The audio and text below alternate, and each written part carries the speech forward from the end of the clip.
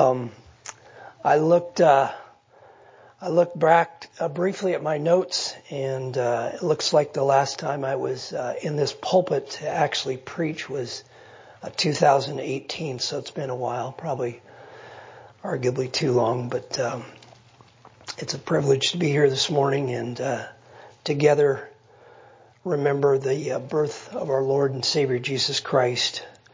And what an apt way to spend Christmas Eve. Please turn in your Bibles to Luke 2, a very familiar passage, and I'll read verses 8 through 14 as we begin this morning.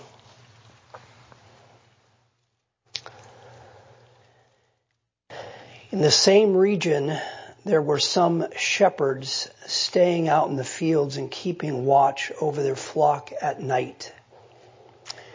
And an angel of the Lord suddenly stood near them, and the glory of the Lord shone around them, and they were terribly frightened. And so the angel said to them, "Do not be afraid, for behold, I bring you good news of great joy, which will be for all the people. For today in the city of David there has been born for you a Savior who is Christ the Lord.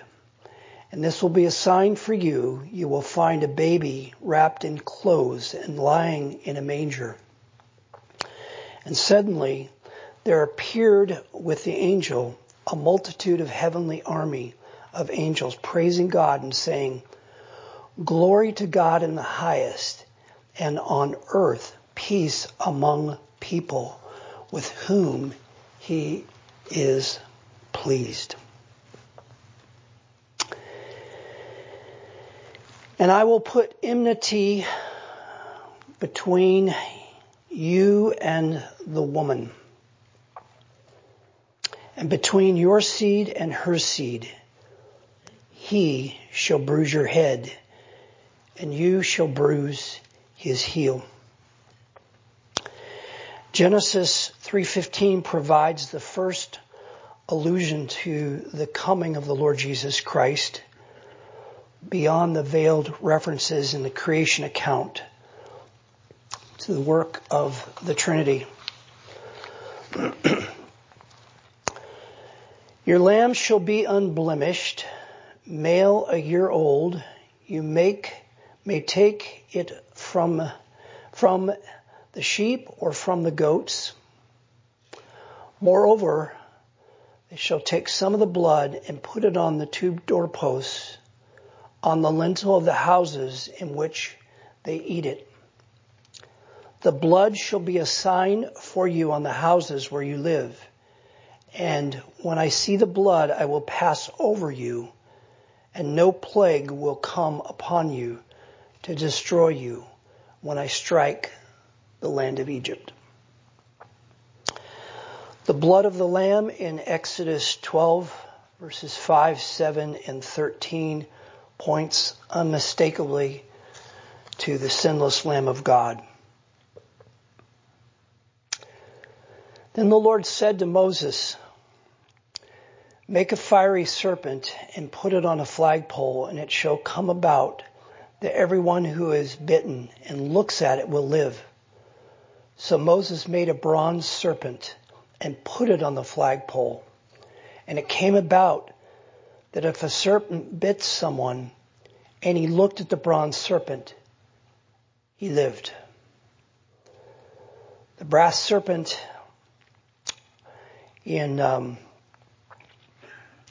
Numbers 21, 8 through 9 is an obvious allusion to the Lord Jesus Christ, or bronze serpent, I should say.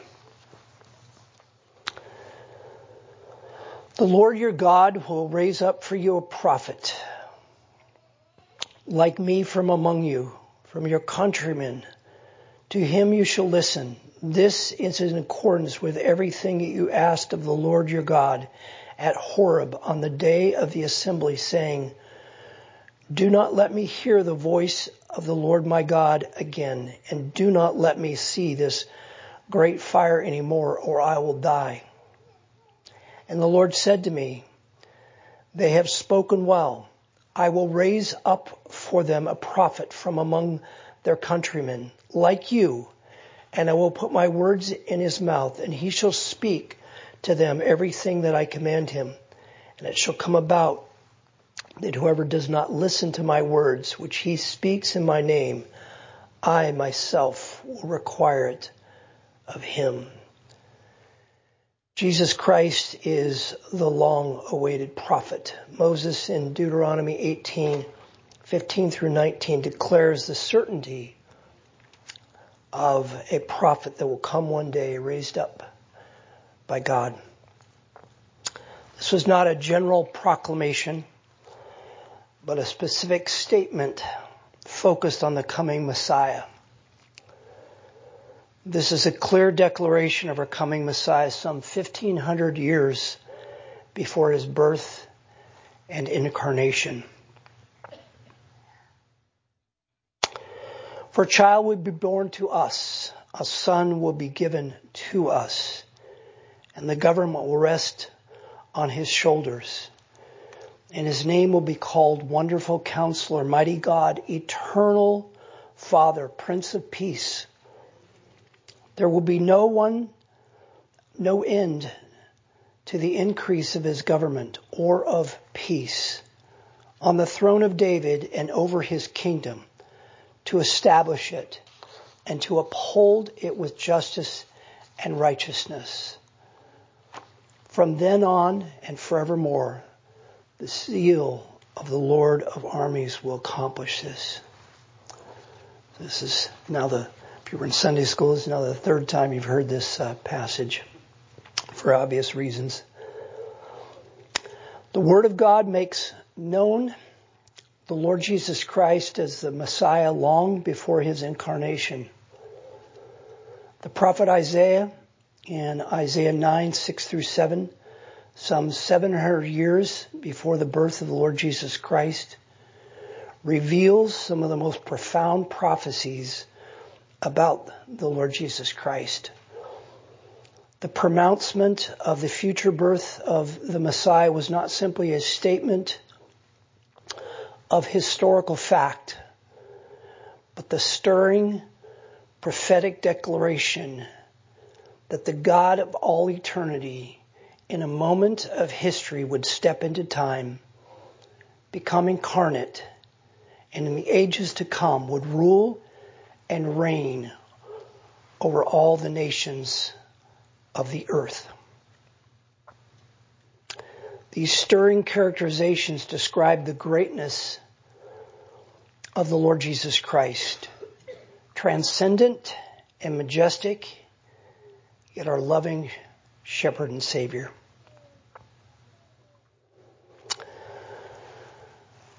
The days of leading up to the birth of the Lord Jesus Christ were not particularly unique. In fact, if you were in Sunday school this morning, in fact, I would commend the message of the morning. Tim did a great job with Matthew 2. He and I take probably slightly different perspectives. I think we're both using a sanctified speculation, so to some extent. So neither one of us is probably wrong or right. Maybe we're both wrong or both right. But at any rate, but after hundreds of years and many pivotal historical events, the rise and fall of earthly kings, there was nothing distinctive about this period of time. Nothing that would stir the anticipation of the people at this point in history that the Son of God would step into time. These were people not unlike you and I, living their daily lives. There is nothing in Scripture to indicate that they had a heightened sense of expectation about the birth of the Lord Jesus Christ at this time in history. It's not like reading a book that is visibly leading to a great climax. And yes, we know and understand the Word of God as a progressive revelation of the Lord Jesus Christ. And for hundreds of years, events in history pointed to the fullness of time when he would be revealed.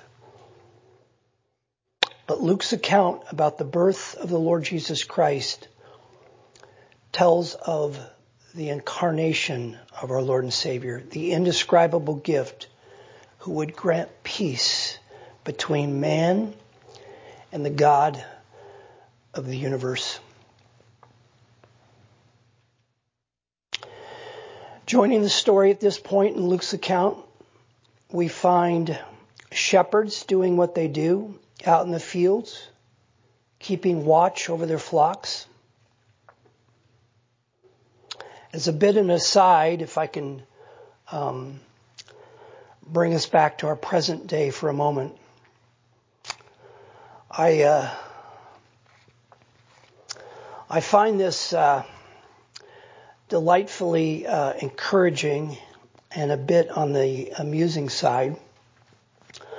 Our present day is a glowing testimony to the depravity of man, where many proclaim their exaggerated self-importance, and where nothing is more important than riches and the acclaim of the world. Yet in the story of Christ's birth, common shepherds are cast in a key role, announcing the most important event in all human history, the birth of the Lord Jesus Christ. God enjoined himself to use lowly shepherds to herald the birth of our Savior. Shepherds, the common and almost unnoticed elements of the culture at the time of Jesus' birth. These men had the simple yet important task of guarding sheep from harm, sheep who were themselves common and unnoticed part of the culture of the day. Obviously, God is sovereign, and the shepherds were divinely appointed by God himself. However, from a human perspective, the shepherds were almost a serendipitous part of the unfolding story of the birth of Christ. Luke tells us that they were in the same region, likely some reasonable distance from Bethlehem. They were doing what shepherds do, staying in the fields and caring for their flock. Their primary role was to provide protection for the sheep, guarding them from predators.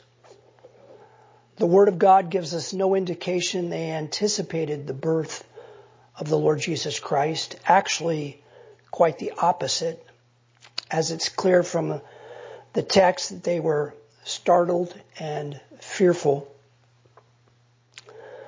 This doesn't seem like the posture of those who were anticipating the events that were about to unfold. Verse 9 of Luke 2 tells us, an angel of the Lord suddenly stood near them. Because of our familiarity with this passage, and by the way, like many of you, our family reads this at the beginning of our day on Christmas morning, and tomorrow will be no different. But I think it's easy to gloss over these words and almost shrug at the significance. This is an angel of the Lord. I mean, this is speaking to these shepherds. And these were lowly shepherds. Further, Luke says, the glory of the Lord shone around them. And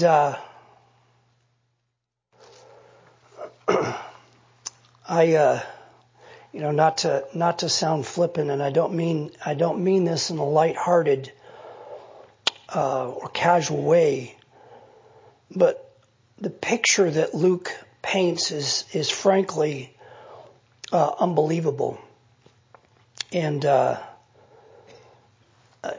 it's not like these shepherds were standing around talking and hey Jim, remember, not to he's my dear friend Jim's name, but hey Jim, remember what the prophet Isaiah mentioned 700 years ago.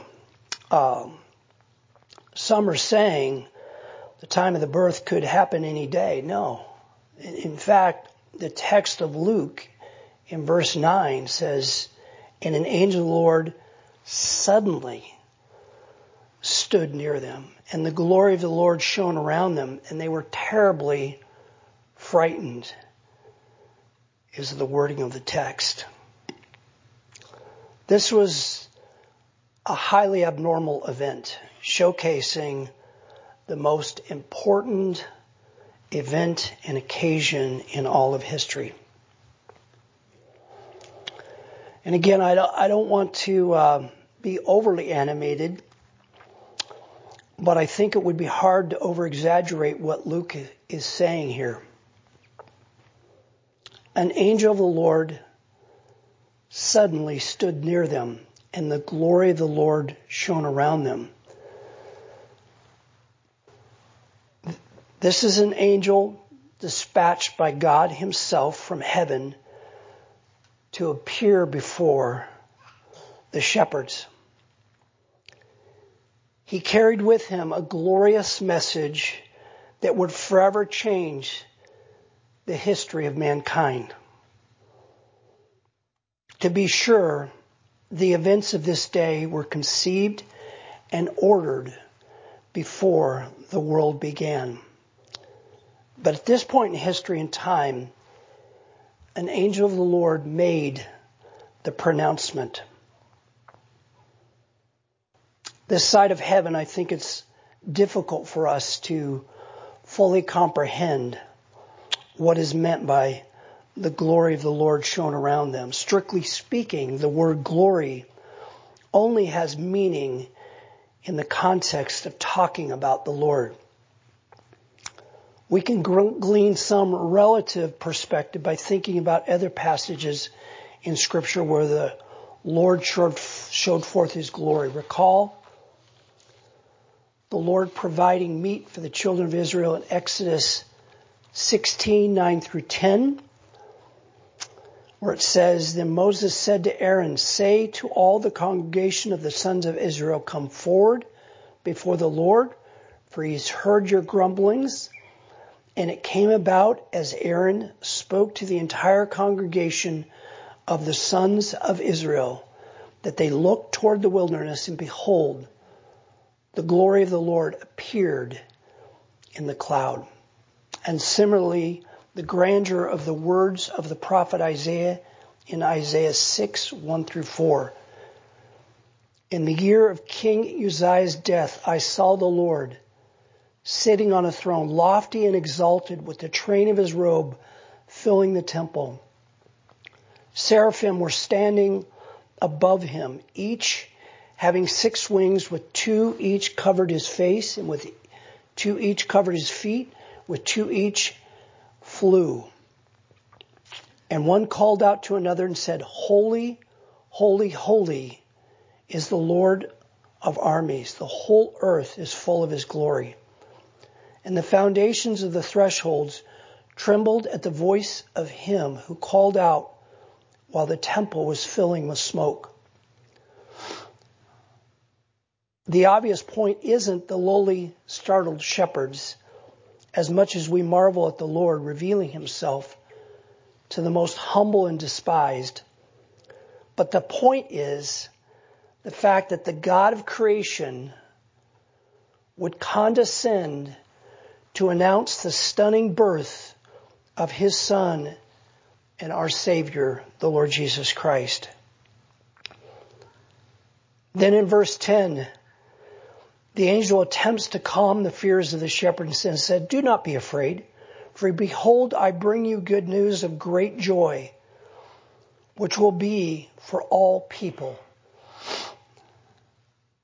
The culmination of biblical prophecies and a historical narrative were climaxing in the revelation of the incarnate Son of God.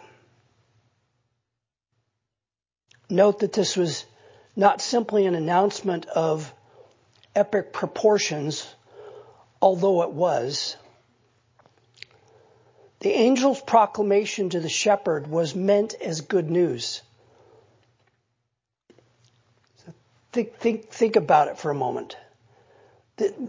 This not only illumines the greatness of God, but demonstrates the intimate love the God of heaven has for his creation.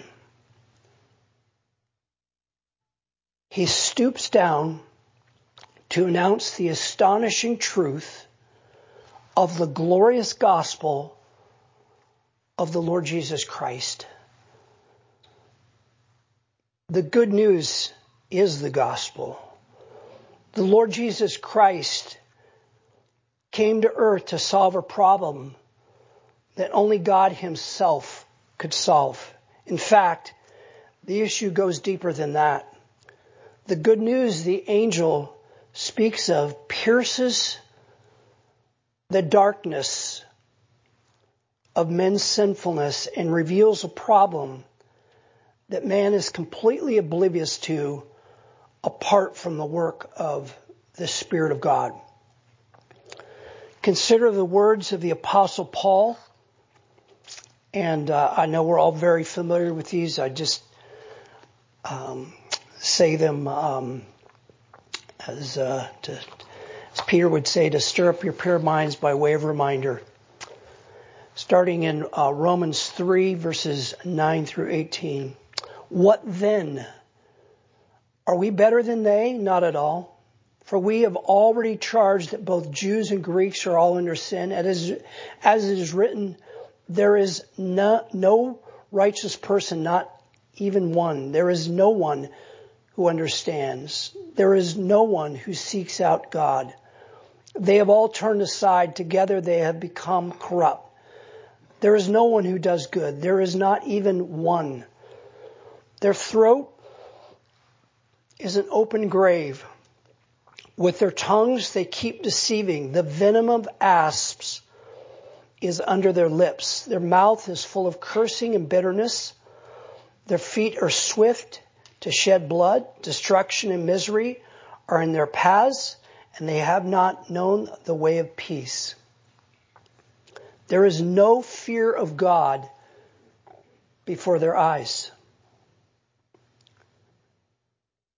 Man left to himself has no concept of the depth of his great need, much less the solution, the glorious gospel of the Lord Jesus Christ. Despite the hopelessness of man's condition, God dispatches an angel from heaven to make the simple declaration, behold, I bring you good news of great joy.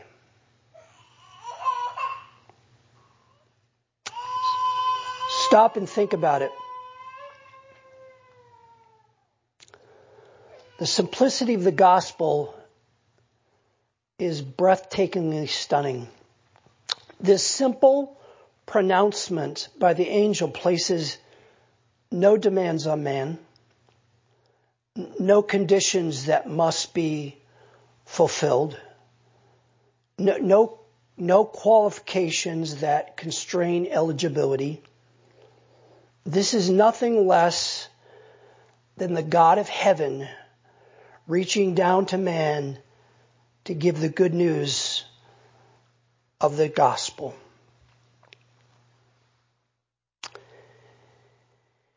In Scripture,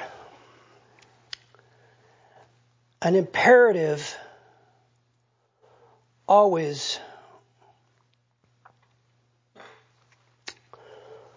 grows out of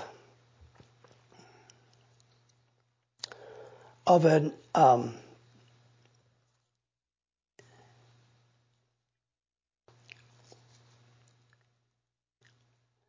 imperative always grows out of an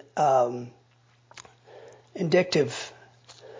The simple words of John 1:4-19 provide a beautiful illustration of this. John says, "We love him because he first loved us." The good news proclaimed by the angel is an indicative. God reaches down to us. The simplicity and beauty of this is a stunning testimony to the grace of our precious Savior. He did it all. Ours is to simply trust and humbly take refuge in the greatness of what He accomplished. In a moment of time, He stepped into eternity.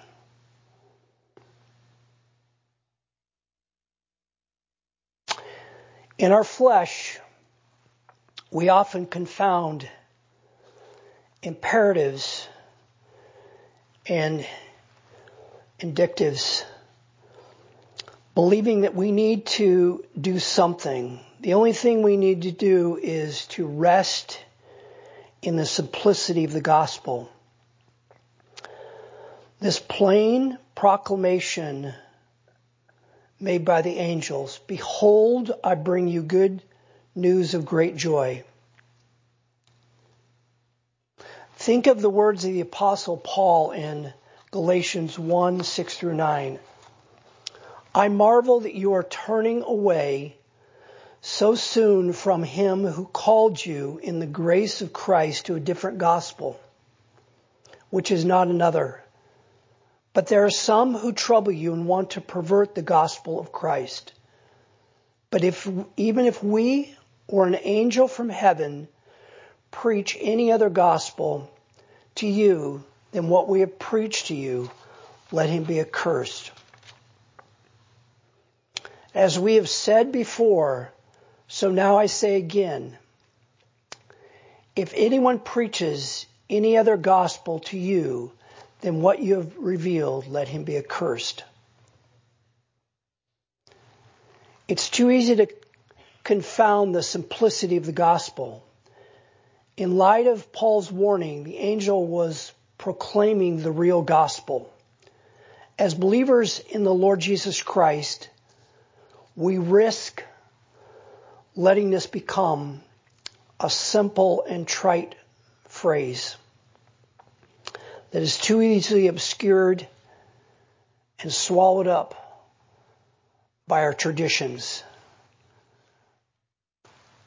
This is the gospel. This is where we find true rest. This is the most important announcement through all history. We as the people of God are the benefactors of what the angel is saying. Again, this is not a general announcement. This announcement was first made to the shepherds and by extension to you and me as a result of God's glorious revelation through His Word. In verse 11, the angel goes on to declare the birth of the Lord Jesus Christ, the long-awaited Messiah, heralded by the prophets through centuries of history.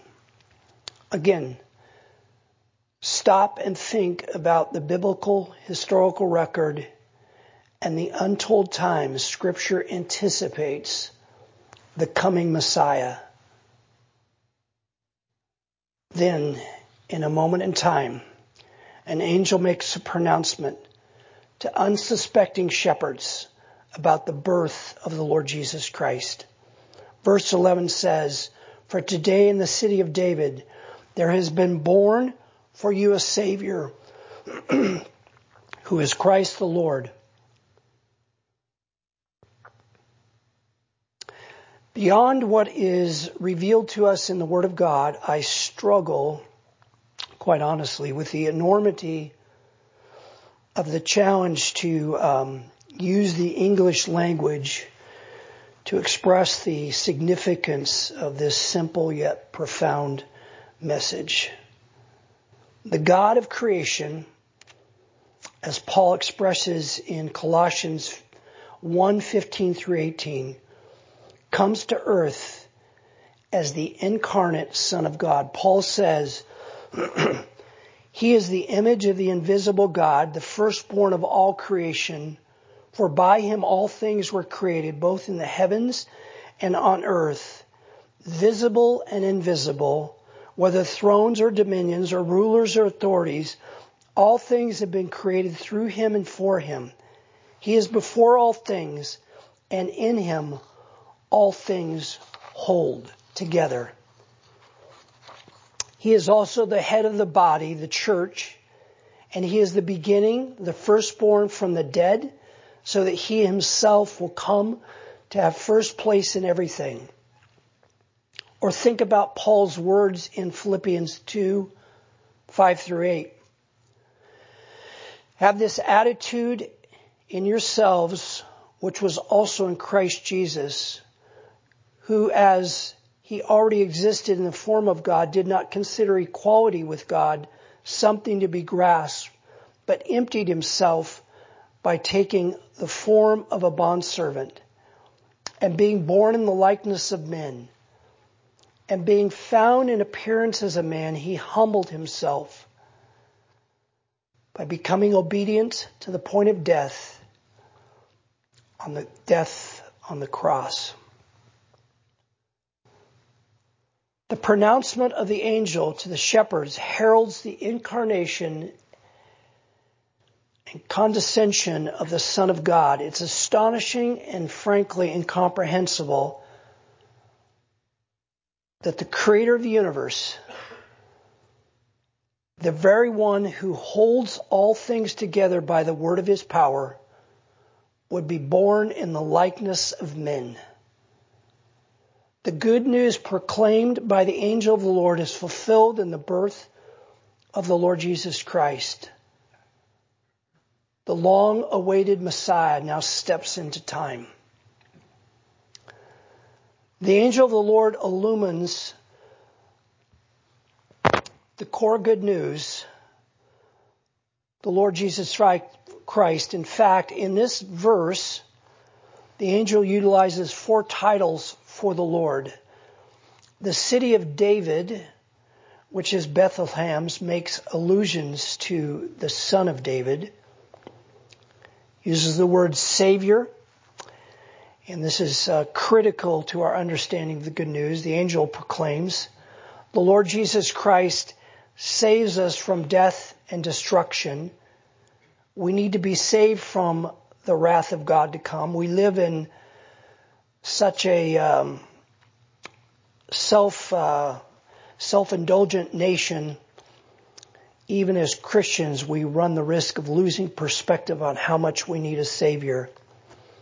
I recently had a friend tell me he doesn't need God. He's a very resourceful man. He's been richly rewarded by the world's standards, and quite honestly has endured much hardship. But like the fool of Psalms 14 and 53, he says, there is no God, no God for me, no mas. And then the word Christ, the Messiah, he is the sent one of God. This occurs some 514 times in the New Testament. So not an uncommon reference to the Lord. As I alluded to earlier, Christ is the central theme and a revelation of all of Scripture. And then lastly, the 4th reference, the word Lord. Obviously, the reference to Lord highlights the fact that he is sovereign God, This is the only place where this specific phrase is used, specifically Christ the Lord. An unmistakable declaration that this baby born in Bethlehem is Jehovah. And again, it's mind-bending to think about the fact that the creator of the universe condescended to become like one of his creatures that he might be our Savior. Utterly breathtaking. In verse 12, the angel continues by announcing that the Lord is born in a manger. And this will be a sign for you. You will find a baby wrapped in clothes and lying in a manger.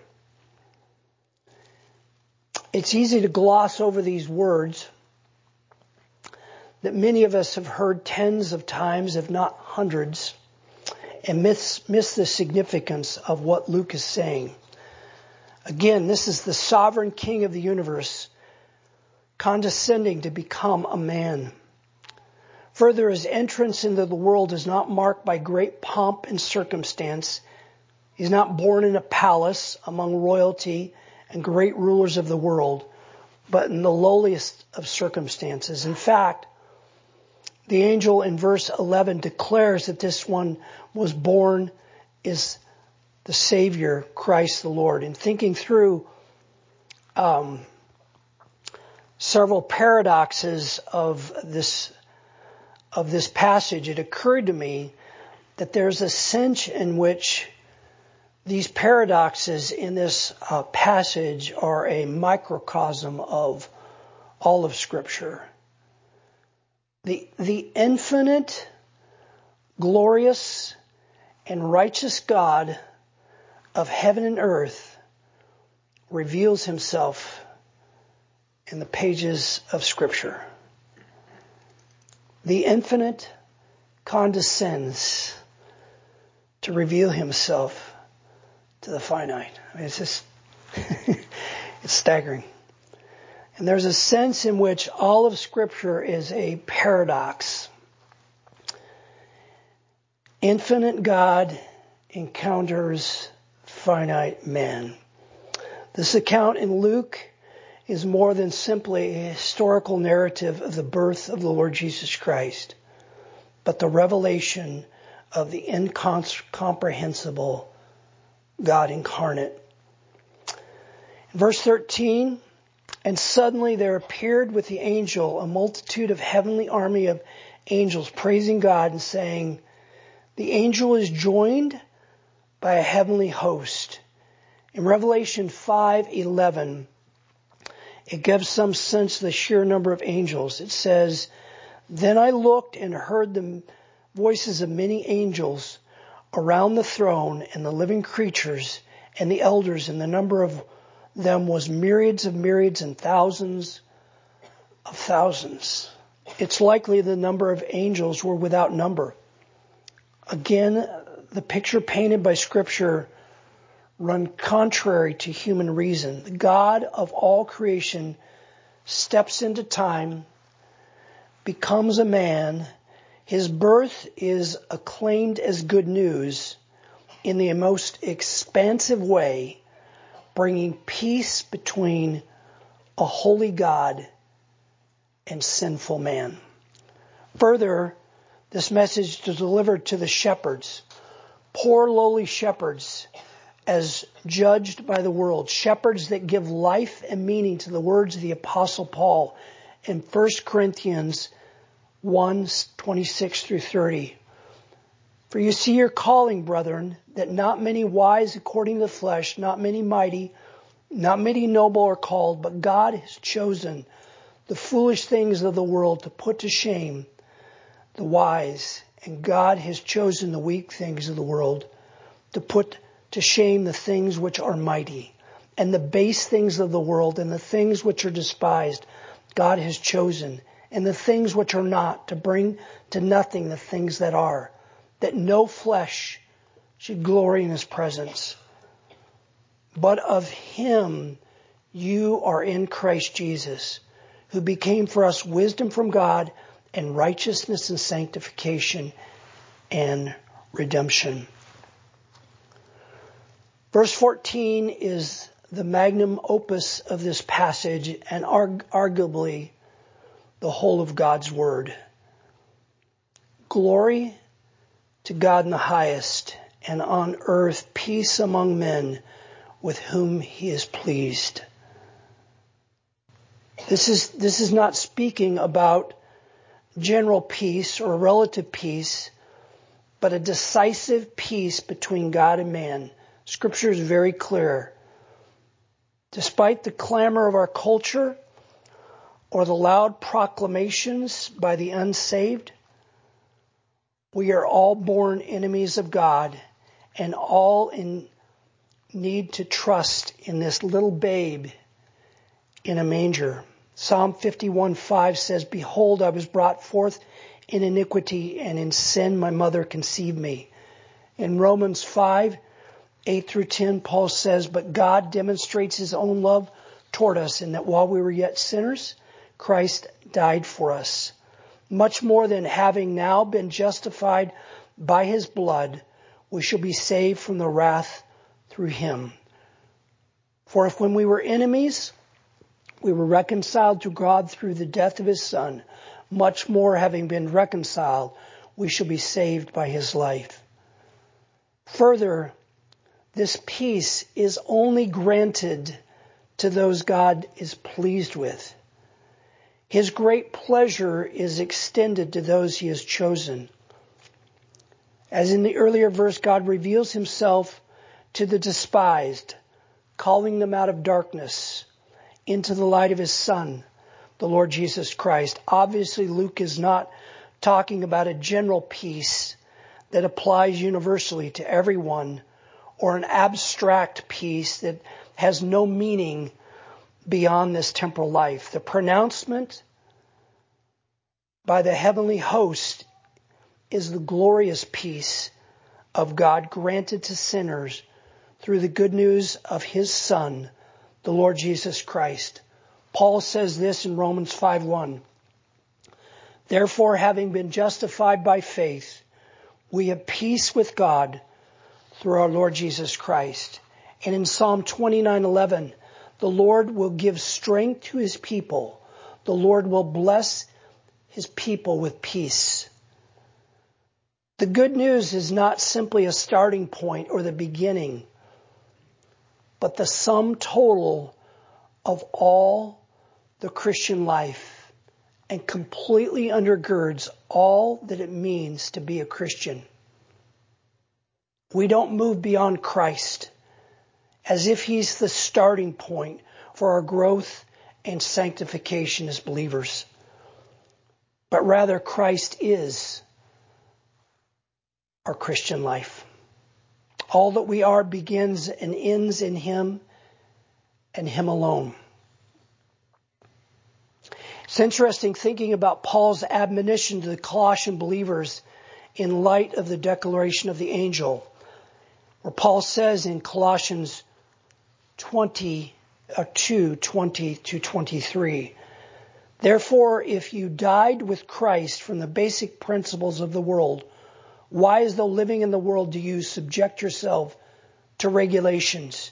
Do not touch, do not taste, do not handle, which all concern things which perish with the using, according to the commandments and doctrines of men. These things indeed have an appearance of wisdom and self-imposed religion, false humility, and neglect of the body, but are of no value against the indulgence of the flesh." We need to be very careful not to lose our grasp on the simplicity of the gospel. As illustrated earlier, we love him because he first loved us. The world, the flesh, and the devil work overtime to deceive us otherwise and persuade us to build a religion based on human merit, as Paul alludes to in this passage. Ultimately, we stand before God on the basis of the finished work of Christ and Him alone, as Paul says earlier in Colossians 1:22, to present you holy and blameless and above reproach in His sight. The declaration of the angel of good news is nothing short of profound.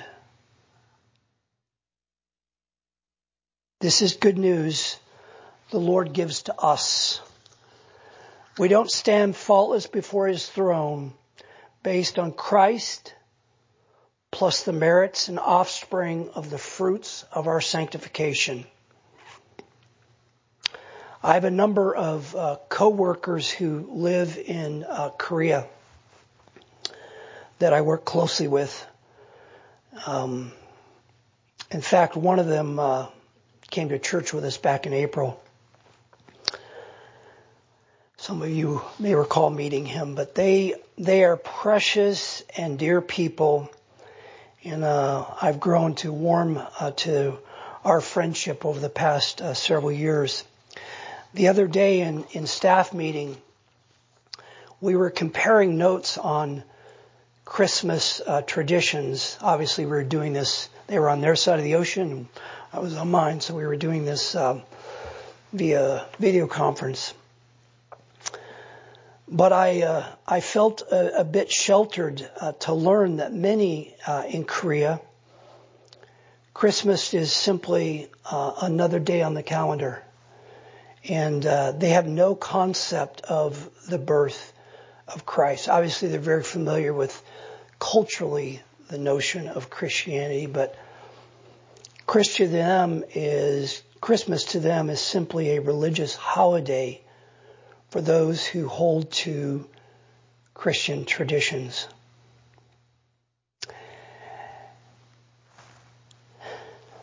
It made me think of these dear shepherds, the quintessential offscouring of the earth. These poor shepherds occupied the lowest rung of the social strata. Yet an angel of the Lord, along with innumerable heavenly hosts, revealed themselves to these shepherds, announcing glory to God in the highest at the birth of the Lord Jesus Christ. I marvel with the hymn writer Isaac Watts, who said, "Why was I made to hear thy voice and enter while there's room, when thousands make a wretched choice and rather starve than come?" I think we're going to see these shepherds someday in heaven. And the only way we stand faultless before the presence of His glory is by trusting in the Lord Jesus Christ and in Him alone. Let's pray.